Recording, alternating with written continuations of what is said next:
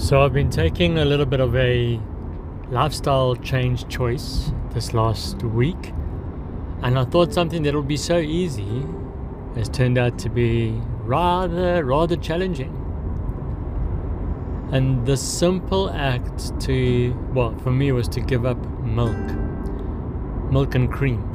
So I wanted to try a new experiment in how my body reacts to just black coffee, and I only ever have milk and cream in my coffee anyway.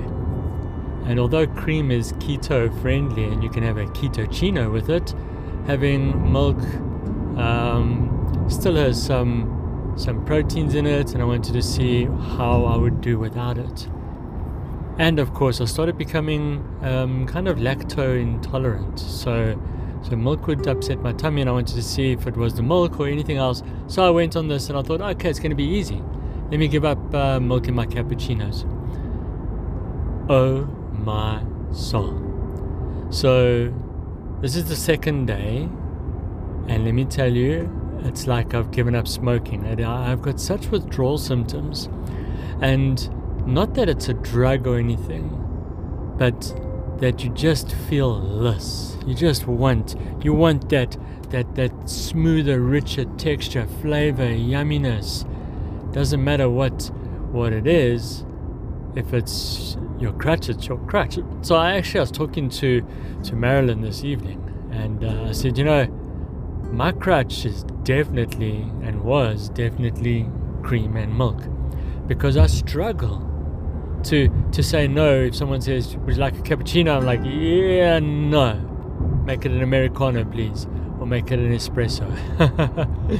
So I struggled, and mentally I struggled. I'm like, come 9 o'clock, 10 o'clock, I want to do a little last minute hour coding, and I usually have a coffee and I want a cappuccino, and now it's black coffee. So yes, it's taken a bit of a struggle. And then I realized how easy it was to realize that you have certain aspects in your life that are crutches, and it's okay to acknowledge your crutch, because it's not a vice. So a crutch is something that you're gonna have within your life, and if you have without, you're gonna limp a little bit until you start going around and getting better. In fact, any aspect or anything in your life that is not an addiction, but if it's something that you're so used to, and if you struggle to do without of it for 2 weeks, you'll see what a crutch is. In fact, anything that you are used to, whether it's sugar, whether it's any dieting lifestyle, after 2 weeks you will have weaned yourself off of it. Okay, so a crutch is there for you to limp, and when you have a normal crutch in your hand and your leg gets better, you let go of the crutch and you can walk again with that rehab.